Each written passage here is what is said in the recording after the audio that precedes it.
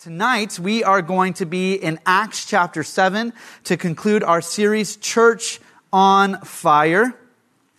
Acts chapter 7, we're going to be looking at the life of Stephen, or really more so the death of Stephen, as we talk about the power of passion. The power of passion. So let's read Acts chapter 7, beginning in verse 54. This is God's word, and it says, "Now, when they heard these things, they were enraged." Now, who are they? They are the religious officials, the religious council. Stephen, we're going to get into it in a moment, but he's placed before them. He's being accused of blasphemy, and they are absolutely enraged by the sermon that Stephen just gave. They were enraged, and they ground their teeth at him. But he, Stephen, verse 55, was full of the Holy Spirit, and he gazed into heaven, and he saw the glory of God and Jesus standing at the right hand of God. And he said, "Behold, I see the heavens opened, and the Son of Man standing at the right hand of God." But they cried out with a loud voice and stopped their ears and rushed together at him. Then they cast him out of the city and stoned him. And the witnesses laid down their garments at the feet of a young man named Saul. And they were stoning Stephen. He called out, "Lord Jesus, receive my spirit." And falling to his knees, he cried out with a loud voice, "Lord, do not hold this sin against them." And when he had said this, he fell asleep. Let's pray one more time. Father, as we open up your word, we pray that this wouldn't just be another Bible study where we simply just come here and learn. I pray that this would be an opportunity to hear from you. It would be an opportunity to encounter your presence. Lord, we know that your word is living, that your word is powerful, that it desires to speak to us by the power of your Holy Spirit. And so we ask that you would do just that. And fathers, we're going to talk about suffering tonight. I pray for those that are suffering in any form here tonight, Jesus, that you would bring comfort to them. We pray these things in your name. And everyone said, amen.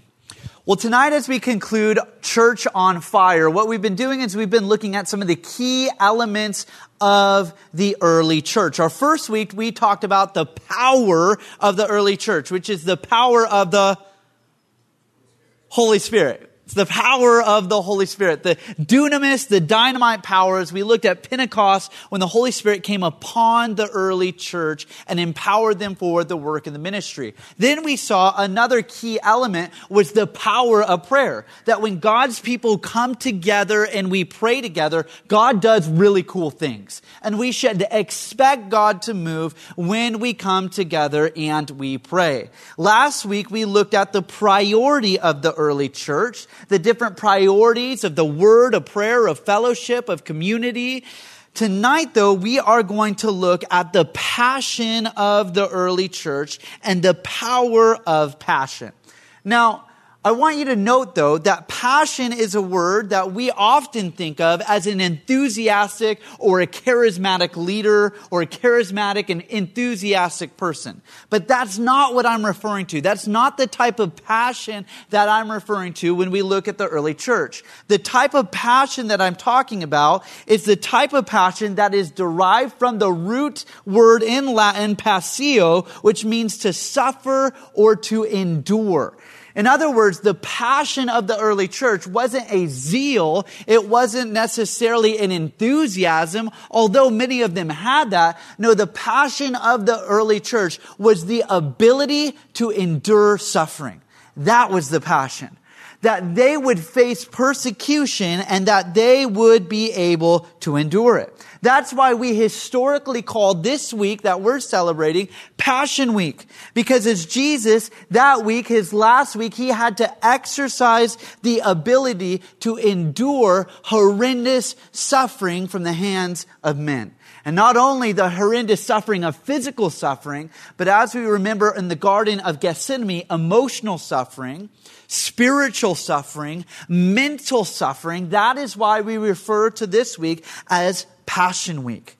But it was Jesus himself that promised that he would not be the only one who would suffer. That in fact, all of us would experience a sense of suffering in this world. And I think oftentimes we forget that.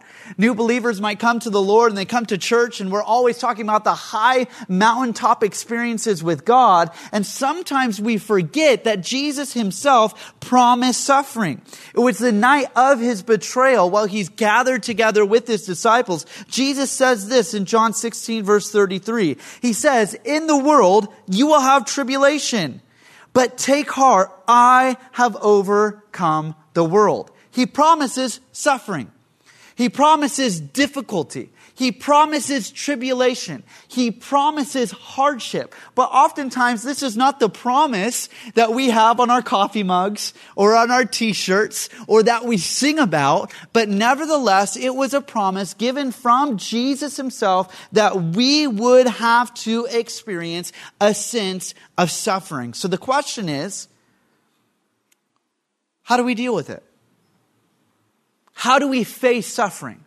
When life isn't going how we thought it would go, what do we do? What is our response? How do we prepare for suffering? What is our worldview for suffering? You see, we've been going over a series with the youth talking about just this, about suffering. And one of the things we talked about is that the different worldviews given for suffering, they're pretty lame.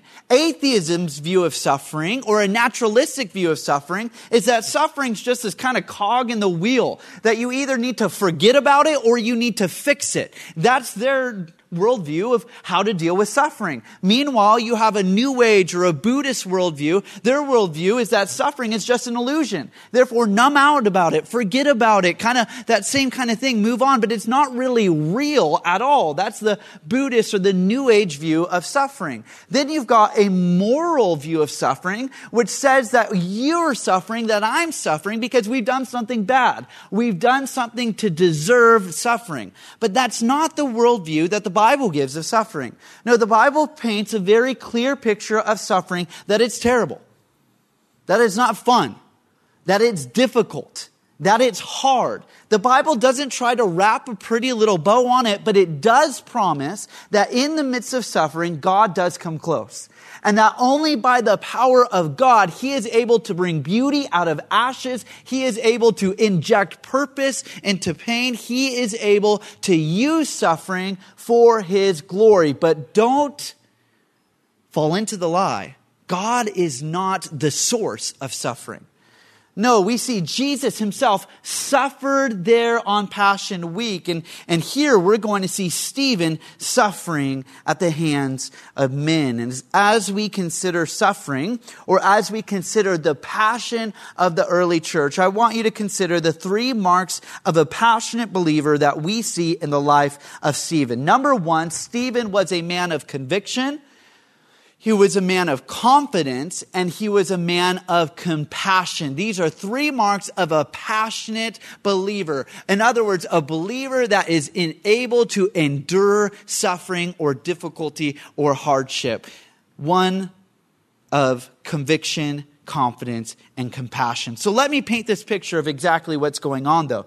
It's the early church began, and now it's kind of booming. There's a lot of growth going on with the early church, so much so that there's a dispute that's going on among these group of people that feel neglected. And so what the apostles do is they actually set up a leadership committee, in a sense, these deacons to oversee this group of people that felt neglected. Now, these deacons, they had to be, quote, a good reputation, full of the Spirit and full of wisdom. And one of these people was Stephen. We learn that Stephen himself was described as a man full of grace and full of power. And he was doing great wonders and great signs among the people. Stephen's ministry had gotten so popular, in fact, that he was now under attack. A group of people, many group of religious leaders were now against Stephen. And so what they do is they actually arrest him. They bring him before the Jewish council or the Sanhedrin, and they are condemning him and accusing him of blasphemy. And in the midst of all these people, This man, Stephen, stands up and he gives this staggering sermon. And if you read this sermon here in Acts chapter 7, this was a man not only full of the Holy Spirit, but he was a man of the Word. He takes them from Abraham to Joseph to Moses to David to Solomon, all the way to Jesus, and shows how these same Jewish leaders, these same Jewish people that the Israelites had rejected the Messiah that had been promised all along. And as a result, these people are angry. These people are mad. In fact, other translations say that they were cut to the heart, which means that the Holy Spirit actually convicted them. Now, we see the same language used earlier in the book of Acts, that these people were cut to the heart and they repent, they believed, and they were baptized. But this group, they were cut to the heart and they neglected. They resisted against the work of the Holy Spirit, and they were literally enraged against Stephen, so much so that here they are stoning him. I think it's kind of interesting to note that the description used of these people is that they were enraged and they were grinding or they were gnashing their teeth, which is the same description that Jesus gives the picture of hell. These people that are weeping and the gnashing of teeth. In other words, this group of people were hellbound in a sense. In fact, the same word that we see later in the text as they're running towards Stephen is the same Greek word used for the herd of swine that Jesus cast out the demons out of Legion into the swine and they ran off the cliff. That is the same word used for this group of people as they are pressing in and they are accusing and they are attacking Stephen. This was certainly a difficult, a hard moment as Stephen is being stoned. Stephen would go on to be the first martyr of the church. But I want to use this text tonight to give us an opportunity to talk about suffering. How to deal with suffering. For this martyrdom of Stephen, since then, 700 million Christians have been martyred for their faith. Jesus' promise that we would experience tribulation is true. Now, I don't have to convince you of that, though. Every person in this room has experienced suffering to a degree. All of us, regardless of the varieties of suffering or how horrendous the suffering, we all understand and have experienced a closeness to suffering. And so how do we deal with it? Well, the first thing I want you to notice tonight is that in the midst of suffering, conviction helps us see clearly. We see this in the life of Stephen.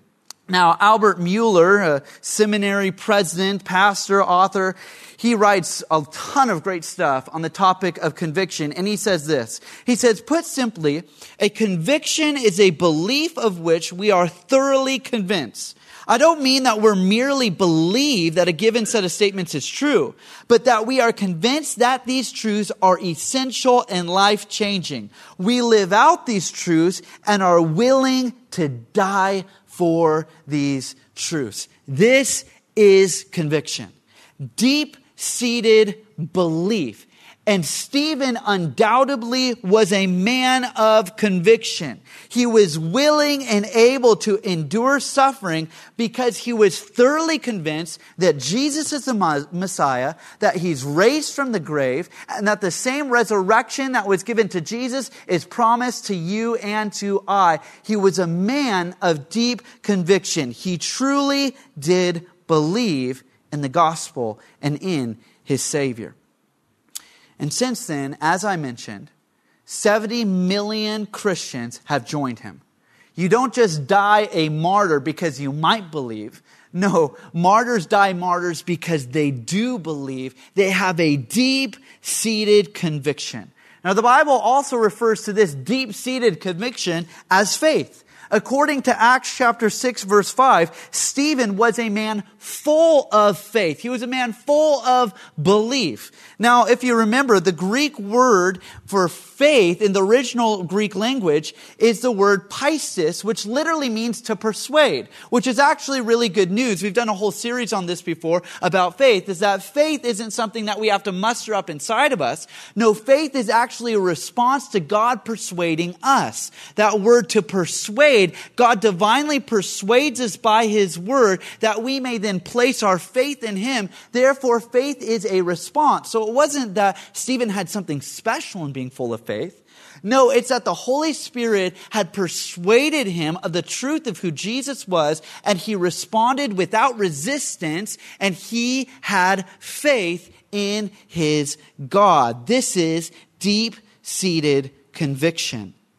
How does this happen? Again, it happens as we listen to the Word of God. Remember, Romans chapter 10, verse 17 says, faith comes by hearing, and hearing the Word of God. Therefore, as we read God's Word, or we listen to the teaching of God's Word, God is then persuading and convincing us to believe in Him, and our response then is faith. Our response is to trust in Him. It's to believe in Him. Divine persuasion. So to be someone who is full of faith is to be someone who is thoroughly convinced of God's Word. And we see this in the life of Stephen. He's recorded as being a man full of faith in Acts chapter 6. And then in Acts chapter 7, we see that he was a man that was full of the Word. He literally quotes all throughout the Scriptures. He understands and has a biblical worldview and idea of all of the Old Testament Scriptures and the promises of the Messiah. He proves that he really was a man full of the Word, a man full of faith. And we can experience that same faith. You see, through the course of this message, we might be tempted to look at Stephen as the superhero of this story, as the sort of model that we have to look up to. And that's not the point of this sermon. It's not the point of this story. The point of the story is to see that Stephen, in fact, was just an ordinary man that was living an extraordinary life because he was empowered by an extraordinary God. And he was full of the Holy Spirit. He was persuaded by the Word. Therefore, because we see that this man was so empowered by the Holy Spirit, that same power is given or is accessible to you and to I tonight. Therefore, he's not just a model. No, he's an inspiration of what it can be if we are persuaded by God to totally trust in Him. The Holy Spirit is really the superhero of this entire story. But undoubtedly, Stephen was a man of conviction. And here I want to pause for a moment, and I want to bring us into the story. I want us to come into the story and to recognize, maybe in our own lives, whether or not we are men and women of conviction. Are we persuaded by the Holy Spirit? That same offer is given to us. We have the same access to the Holy Spirit as Stephen did. So the question is, are we thoroughly convinced that God is who He said He is? Are we willing to die, so to speak, for the Scriptures? Are we willing to die for our Savior? Do we really believe what we say we believe? Now, this is a hard question for me to answer. It's a hard question for us to answer. To be truly honest with ourselves, what if we were put in that situation? And as I look at the American church right now, there's a trend toward the opposite of conviction. Now listen, I'm sympathetic for those that are doubting. I'm sympathetic for that. Every single one of us doubt. Every single one of us go through different, difficult moments where it's difficult to believe in the promises of God. But rather than conviction being something that's honored, it seems as if conviction is something that's dishonored. That men and women of conviction are not highly esteemed. But guess what? I want to be a man of conviction. I want to be a man that is so thoroughly convinced of God's Word that I am willing to die for it. Because I believe that it's truth. Because I believe that Jesus is who He says He is when He says, I am the way, the truth, and the life. So are we men and women of conviction? See, to be a man or a woman of conviction means that there is a consistency between what we believe or what we say we believe and what we actually believe. Or what we say we believe and how we actually act. Now, if we say we believe in the power of prayer, do we pray? Now, these are questions I'm asking myself. If I'm really a man that believes in the power of prayer, why don't I pray more? Maybe because in the very core of who I am, I'm not as thoroughly convinced as I might confess that I am. No, this deep-seated conviction means that I am so persuaded by God's Word and what I say I believe that I am acted to do it. So a man or a woman of conviction is someone who says they believe and then they pray. Someone who is a man or a woman of conviction is someone who believes that the gospel is the power of God unto his salvation and then actually goes and preaches the gospel. But if we don't actually ever share the gospel, then the question comes to myself and to us, do we actually believe what we say we believe? Or do we really believe that God is always with us? Then that would determine how we act in private. That would also determine when we feel low or we feel alone. Are we believing that God is with us? Now, all of this, again, is not for us to feel guilty, but to ask those deep questions. Are we men and women of conviction? Surely, Stephen was a man of conviction. Now, I'm not advocating perfection here. Don't get me wrong. I'm advocating conviction, believing that God is who he says he is and trusting in him. In the midst of suffering, conviction helps us see clearly. What do I mean by that? Well, as we see, Stephen was about to be stoned. He gazes up into heaven and he saw the very glory of God. Jesus standing at the right hand of God. Stephen is given this great vision as he gazes up into heaven. But I would note that it was his conviction that caused him to look in the first place. It was because he believed and he trusted in his Savior, caused him to look up. And as he looked up, he had this heavenly vision of Jesus standing and welcoming him in. And so in this vision, before he gets this sight of Jesus welcoming in, he'd already believed it, which reminds me of the scriptures when it says we are called to walk by faith and not by sight. Stephen was first a man of faith before he was a man of sight. Charles Spurgeon, commenting on this scripture, he says this. He says, whether or not Stephen saw literally with his eyes the Lord Jesus standing at the right hand of God, we do not know. It is possible that what is meant here is that his faith became so unusually strong that he had the most clear and vivid sense of Christ reigning in heaven. So much so that it might be fitly said that he actually saw the Lord Jesus standing at the right hand of God. If it really was a supernatural vision, you and I have no ground to expect a repetition of it. But if it were a vision of faith, as I think it was, there is no sort of reason why we should not enjoy it even now. End quote. From the Prince of Preachers himself. So it was Stephen's faith, his deep-seated conviction, that in a sense enabled him to see this great vision. That enabled him to have the ability to endure suffering in the face of great difficulty. To endure what was before him. Now I think when we're really honest with ourselves, we would like it the reverse. We want to see God do a great miracle. We want to see a great vision. And then if God shows himself, and then if God proves himself, then I'll be willing to lay it all down for him. See, oftentimes we get it in reverse. We want to see God do great things and then we'll get serious for him.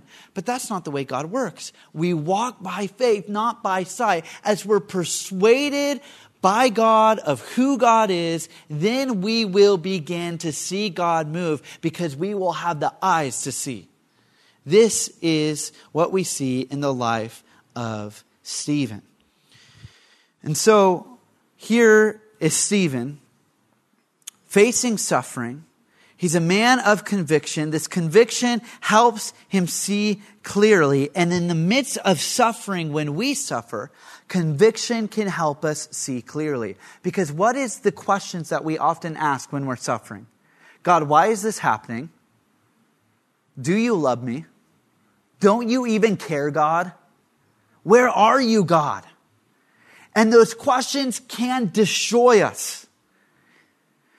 But when we have conviction, when we truly believe the scriptures for what they say they are, what does conviction do? Conviction reminds us of his love. Conviction helps us see clearly through the tragedy that God still loves us.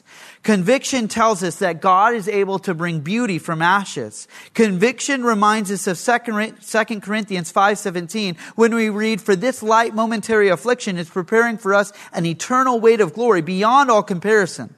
Conviction reminds us that to be absent with the body is to be present with the Lord. Conviction reminds us of Psalm 34:18 when we read, the Lord is near to the brokenhearted and saves the crushed in spirit. Conviction reminds us of 1 Peter 5:7 when we read, cast all your anxieties on him because he cares for us. Conviction, believing the scriptures for what they say, prepares us for suffering.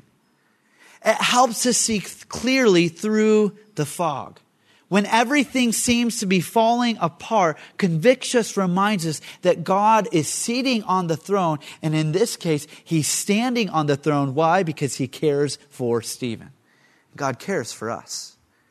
This is what conviction reminds us of. And we see this actually in the life of Jesus. As we reflect on Passion Week, on Thursday of Passion Week, Jesus is there with his disciples at the Passover meal, and then they exit into the Garden of Gethsemane. And oftentimes, as we do, Good Friday, we'll talk about the horrific suffering of Jesus on the cross. But before that physical suffering and the spiritual torment of the cross came great suffering in the garden. If you remember in the garden, we read that Jesus was agonizing, that he was sorrowful to the point of death, that he's sweating great drops like blood, that he's crying out to God 3 times, asking the Father, my God, if it's your will, take this cup away from me. He's asking for God to remove the cup of judgment and wrath that he was able to drink. And he is in the midst of great difficulty and suffering. But then he remembers.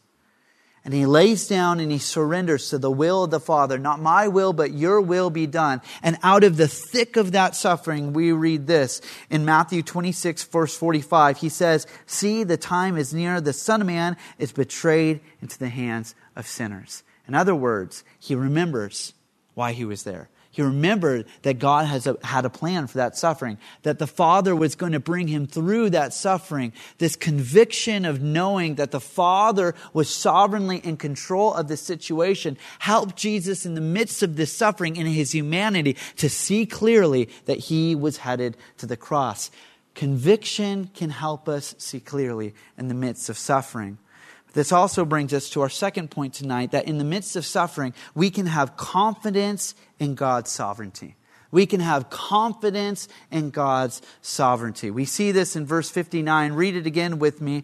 As Stephen, we're reading, he says, as they were stoning Stephen, literally, Stephen's being stoned, he called out, Lord Jesus, receive my spirit. Now remember, he just had this heavenly vision, but what a confident prayer. Echoing the prayers of Jesus when Jesus is there on the cross and he commits his spirit to the Father. Here, Stephen is just as confident that the Father was going to receive him. He was confident in God's sovereignty. And I think it's important to note that Stephen understood that he wasn't being received because of his great courage of standing before the people. He wasn't being received because of his great service. No, he was being received because of his great God and the great love that his God had for him, and because of the righteousness that he had received. He had great confidence that God would receive him, and he had great confidence that now was the time. He had confidence in God's sovereignty. He doesn't call out a legion of angels, just as Jesus did it in the garden. No, here, just like Jesus, in a sense, he surrenders himself to the sovereignty of the Father. You see, the gospel tells us that Christ is with us in the midst of our suffering, that he is always with us in suffering, and that in fact, in suffering, he draws even closer to us. Just as we looked at that promise from Psalm 34, that the Father, that God is near to the brokenhearted. Now we understand that theologically, God is with us all the time. Amen? God is here in this room by his Spirit. He is with us when 2 or more are gathered by his name. He is here. But in suffering, he draws even closer. He draws even closer to be with us. This is what Stephen experiences. He has great confidence then in God's presence and in God's sovereignty, which brings us to this great point that God's sovereignty shouldn't be there to confuse us, but it should comfort us. The sovereignty of God isn't to confuse us, it's to comfort us. That God is in fact in control, that He is in fact there, and that He welcomes us in the midst of suffering, that He is with us. Stephen had great confidence in the Father in this moment, so much so that he knows that Jesus was going to receive His Spirit. And it reminds us just of Jesus there in the garden, in Passion Week, as He prays that prayer 3 times, but then He ends it. It's not my will, but your will be done. In the midst of suffering, Jesus models that for us, that we can have great confidence in the sovereignty of God, that He is there, that He is going to bring us through the valley of the shadow of death. Jesus says there in the garden in Matthew chapter 26, verse 42, "My Father, if this cannot pass unless I drink it, your will be done." He surrenders to the sovereignty of God in the situation. Thirdly, we see in the life of Stephen that in the midst of suffering, we cannot lose a heart of compassion. We've looked at conviction. We've looked at confidence. Now we see that in the midst of suffering, we cannot lose a heart of compassion. Read with me again in verse 60 when we read, "And falling to his knees, Stephen cried out with a loud voice, 'Lord, do not hold this sin against them.' And when he had said this, he fell asleep." In other words, he was dead. You see, suffering has the ability to either break us or to build us up. Suffering has the ability to either embitter us or to empower us to experience the presence of God. Suffering can make us callous or it can make us close to Jesus. That choice is ours. But as we see in the life of Jesus, we see in the life of Stephen that in suffering, we can't lose that heart of compassion. Stephen had that understanding. He had the understanding that if Jesus was going to experience suffering, then he too would experience suffering. In fact, it was Jesus who said on that final night with his disciples in John 15:20, he says, "Remember the word that I said to you? A servant is not greater than his master. If they persecuted me, they will also persecute you." As we've already noted, persecution is promised. And we have to remember, as I'm sure Stephen did in this moment, that we do not fight against flesh and blood, but we fight against the principalities and the powers of this world. That is how Stephen, like Jesus, was able to stay with a heart of compassion in the midst of suffering. Confident in the words of his master, confident in the power of the Holy Spirit, he was able to stand there in the face of adversity. And it reminds us once again of Jesus there on the cross, where he says almost the same exact words Stephen repeats when Jesus is literally being crucified in front of the entire crowd, and he yells from the cross, "Father, forgive them, for they know not what they do." Real quick, do you guys remember or do you know what it would take for Jesus to actually say one of those statements from the cross? Jesus, as he was being crucified, crucifixion was actually a form of, what's the word? He would be dying by suffocation. Thank you. He wouldn't be able to breathe because his lungs and his body wouldn't be able to breathe. And so imagine this tent spike, this railroad spike between his feet, between his arms, his back that's bloody and open, the rugged cross. In order for him to say those words, Jesus would have to press up on that spike. Just think for a second of that pain. Think for a second of the nerves in his foot as that railroad spike is shifting. He would have to stand up on that. Now think then of his back that's bloody and open and scourged, rubbing against the wooden rugged cross. And then he would have to exhale what he was choking on, inhale, and then speak one of the words and statements of the cross. He went through all of that agonizing pain to say those words that would echo to us, "Father, forgive them, for they do not know what they do." He remained in that heart of compassion, even in the midst of suffering. And as we close tonight, this message It could be a challenge.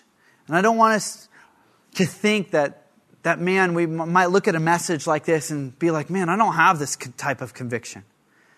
I don't have that type of confidence in God in the midst of suffering, and I definitely don't have compassion for other people. I want us to understand that all of this that we see in Stephen, all of this that we see in the life of Jesus, this all comes by the power of the Holy Spirit working in us. It's the power of the Holy Spirit working in us that produces this sort of passion or this ability to endure suffering. It's not something that you have to dig up and you have to muster and just power on through it. No, that's not the idea here. That's definitely not what Stephen was doing. Just take it. That's not the attitude. No, the attitude was that they were being so filled with the Holy Spirit that the Holy Spirit was able to produce this perseverance in this and given this heavenly perspective of what is to come, understanding that this momentary affliction truly is nothing in comparison to the eternal way of glory that is set before them. And so if you're suffering in any capacity tonight, if you're suffering in any capacity, in any variety of suffering, remember it's the Holy Spirit that produces this in us. In fact, many Pentecostal scholars back in the day, they would say that spirit, that baptism of fire that we prayed for at the beginning of this series, that the Holy Spirit would come upon us, that baptism of fire was, yes, for the empowerment of the work of the ministry, but it was also a baptism of suffering. For fire throughout the pages of Scripture is always a purifying work. And as we pray for the baptism of the power of the Holy Spirit to be working in our lives, we must expect tribulation, and then we must rely on the power of the Holy Spirit to get through those moments, to ask the Holy Spirit to make me a man or a woman of conviction. Help me to believe in the midst of this. Help me to be confident in your sovereignty in this situation. Help me to stay and remain a person of compassion. It is only the Holy Spirit that produces these things in the life of the believer. But really, before we close, the closing, I want you to understand this, is that the perspective of suffering that the Bible gives is that it's really difficult. It really is hard. Hebrews says that Jesus was tempted, that he suffered in the ways that we are, and he sympathizes with us in our weaknesses. He sympathizes. He's not saying up in heaven, suck it up and get through it. No, he sympathizes with us. And it is only the Christian worldview of suffering that allows for a God who suffered. See, we have a sympathizing God because we have a God who suffered. He suffered alongside us. He gets us. He's with us in it, but also he will bring something out of it. God always has a way. This isn't the Christian bow over suffering. No, it's the reality that out of the ashes that suffering is, it is only the hand of God that brings beauty out of it. For death is the precursor to resurrection life. If we want to experience the resurrection life of Jesus working in us, we must be prepared to die. We must be prepared to face suffering, to pick up our cross and follow after him. But that is only for a moment in comparison for what is to come. Now, even in this story right here, even this account of Stephen being martyred, what this did is it caused the early church then to scatter. They scattered all around to the different surrounding areas, which is in fact what Jesus told them to do before he ascended. Remember, he said that the power would come from on high so that you could then be witnesses to Jerusalem, to Judea, to Samaria, to the ends of the world. Well, what comes after Acts chapter 7 is Philip taking the gospel into Samaria in Acts chapter 8. Literally, the death of Stephen, God brought beauty out of ashes. He caused the early church to scatter abroad and then take the gospel to the surrounding nations, to the Samaritans, and then to the Gentiles and on into us. All because of the death of Stephen. Not only that, but as we read here in Acts chapter 7, the person that all of these garments' feet were laid upon was Saul. And then here from Acts 7 to Acts chapter 8, let me just read this to you. In Acts 8:1, Saul approved of his execution, and there arose that day a great persecution against the church in Jerusalem. And they were all scattered throughout the regions of Judea and Samaria, except the apostles. And devout men buried Stephen and made great lamentation over him. But Saul was ravaging the church and entering house after house. He dragged off men and women and committed them to prison. But that same Saul, because of a prayer of Stephen, God, don't hold it against them, would become the great apostle Paul. God is able to bring beauty out of ashes. He's able to inject purpose into pain. He is able to use suffering for His greater glory. So if you are experiencing suffering today, be refreshed that God is with you in the midst of it. That He's going to see you through the other side. And that eventually, I know this isn't the best promise in the midst of suffering, but God is able to use it. That's the truth of the power of what our God is able to do. Amen? Let's pray. Jesus, we thank you for these scriptures and the reality that out of the greatest moment of suffering, the cross, you truly did bring the greatest glory. That sinners like us would be saved, rescued, and ransomed. Jesus, I pray for your people that are in this room right now, that may be going through a degree of suffering. Father, I pray that they would sense your closeness, that they would sense the proximity of your Holy Spirit. I pray that you would convince them of the scriptures, that you truly are near to the brokenhearted, that you will walk with them through the valley of the shadow of death. Lord, I pray that you would bring great comfort for them. I pray for those that have experienced great suffering and that may be ashamed of that suffering for whatever reason. God, I pray that you would encourage them, that you desire to comfort others with the comfort in which they received in that suffering. God, I pray that you would bring purpose to that pain in a sense, that you would bring an opportunity for them to share how you brought them through that difficult time in that difficult moment. And Jesus, I pray that we would be a church that would be, in a sense, so full of your Spirit that we would not run from suffering and difficulty, but that we would trust in you through it. And that we would then be a testimony to the world around us because we are able to suffer well because you are with us. Jesus, we thank you that you never leave us or forsake us. And in Jesus' name, everyone said, amen. As we close tonight, as we close out this series, we've talked about power, we've talked about prayer, priorities, and now passion. I want to encourage you to stand, and as we sing this song, there's another in the fire. If you are going through any type of suffering in any degree, whether it's financial stress, whether it's relational suffering, whether it's physical illness, whatever it is, whatever season, whatever type of suffering, would you exercise that faith in a sense to close your eyes as this song is being sung over you and literally imagine Jesus right there with you in the midst of it, because he is. Let's sing out praises to him.